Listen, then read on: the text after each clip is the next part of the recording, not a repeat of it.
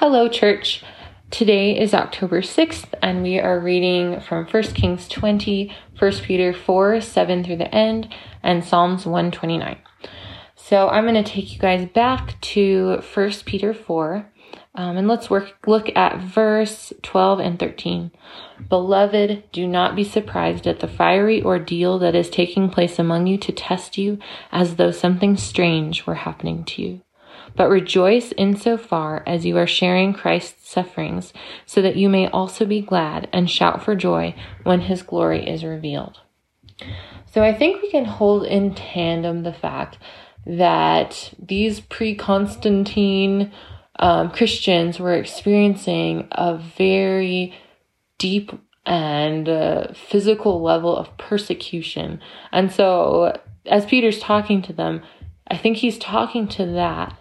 And also, I think this is very relevant to what we experience now as believers.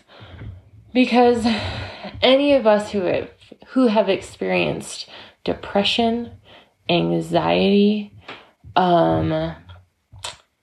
trying to work through trauma, trying to change coping mechanisms that are really built into us, trying to dig into ourselves and work through things and understand and move forward.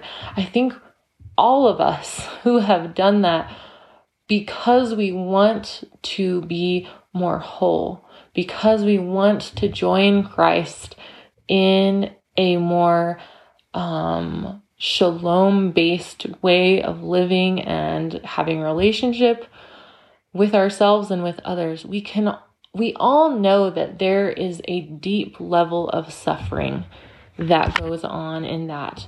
It isn't easy business. It's really difficult.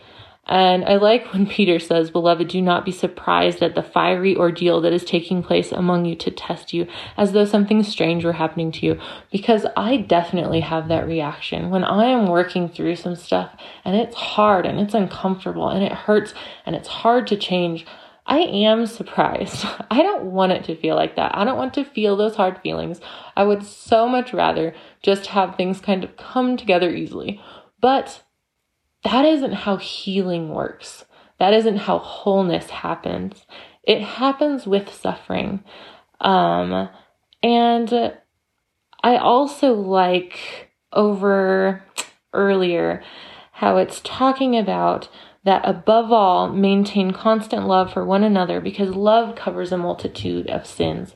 When we are working towards living in love, we're going to make so many mistakes. It's inevitable.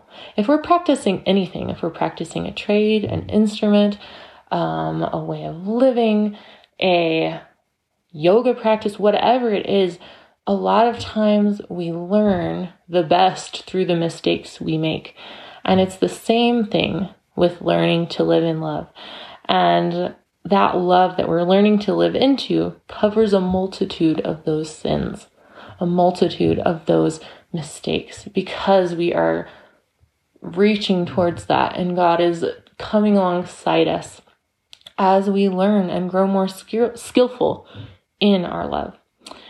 So just to encourage you guys today, whatever you are suffering through, there is good. It's hard to break addictions. It's hard to try and learn new ways of being in the world. It's hard to experience grief and to move through it and to not give up. All of it is hard. It's suffering.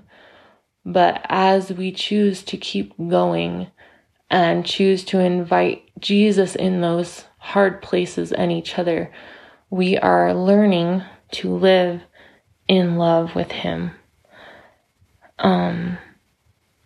Dear Lord, just thank you that you say that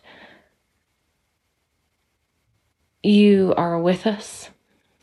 We thank you for this testimony that Peter writes, where he says that we can rejoice insofar as we are sharing Christ's sufferings, that we may also be glad and shout for joy when his glory is revealed.